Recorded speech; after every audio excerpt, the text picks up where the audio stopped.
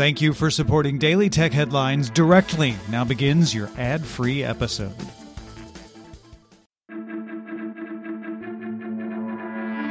These are the Daily Tech Headlines for Monday, May 30th, 2022. I'm Rich Straffolino.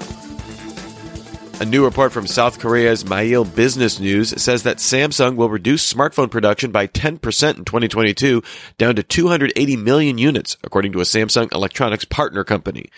Analysts at Counterpoint Research expect sale volumes of mid- and low-price phones to be sluggish for Samsung. In related news, the China Academy of Information and Communications Technology reports that smartphone shipments in the country fell 30% in Q1 to 86 million units. The Universal Stylus Initiative maintains a certified products list for devices that support its third-party stylus standard. Google recently added a device to that list with the product name Tangor and the model simply listed as tablet. The list does not make it clear if Google's announced Pixel-branded tablet will support USI when it launches next year, or if this is some other unannounced device.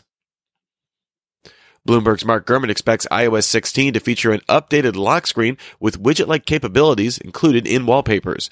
The OS also reportedly includes future support for an always-on lock screen. Gurman also expects iPadOS to feature major changes to windowing and multitasking, with tvOS 16 adding more smart home tie-ins. A product manager from The Verge, Parker Ortolani, spotted two separate trademark filings for Reality OS filed by the company Realityo Systems LLC, with a foreign filing date deadline of June 9th, 2022, a day ahead of Apple's WWDC. Realityo Systems lists the same corporate location that Apple has used in past years to file trademarks on macOS release names.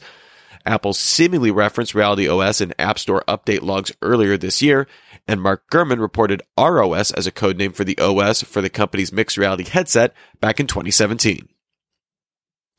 Android police report that Twitter Circle began rolling out to more users after Twitter launched a smaller test of the feature earlier this month. Twitter Circle lets you share tweets viewable by designated accounts. Tether is most famous as operating the stablecoin USDT, which is pegged to the US dollar. But it also has EURT pegged to the euro and CNHT pegged to the Chinese yuan. And now it has a fourth as it launches MXNT pegged to the peso. Tether backs its coins with a mix of actual cash and easily liquidated securities. However, it's been criticized for not being as transparent with those holdings as other stablecoins have been. Netflix announced a new password sharing policy in Peru, Chile, and Costa Rica back in March, requiring users to pay extra for sharing passwords outside their home, but about one-third the price of migrating to a new account. Rest of World reports users experiencing a lack of clarity of what constitutes a household, with some users simply ignoring Netflix's warning messages with no consequences. Peru's Consumer Rights Agency said differing charges could be considered arbitrary user discrimination, but did not say if it had launched an investigation.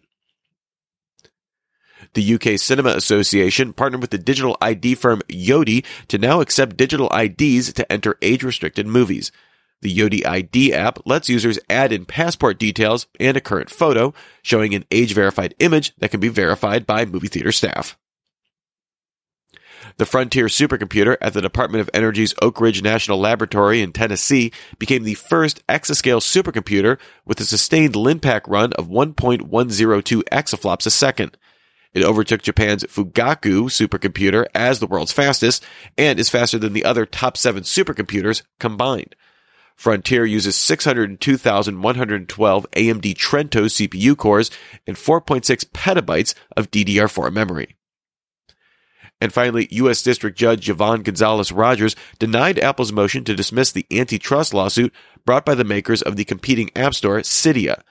Apple argues the case fell outside of the 4-year window to file antitrust suits, but Judge Rogers ruled that to the extent the plaintiff's claims rely on Apple's technological updates to exclude Cydia from being able to operate altogether, those claims are timely. Remember, for more discussion of the tech news of the day, subscribe to Daily Tech News Show at dailytechnewsshow.com. You can find show notes and links to all these headlines there as well. Thanks for listening. We'll talk to you next time. And from all of us here at Daily Tech Headlines, remember, have a super sparkly day.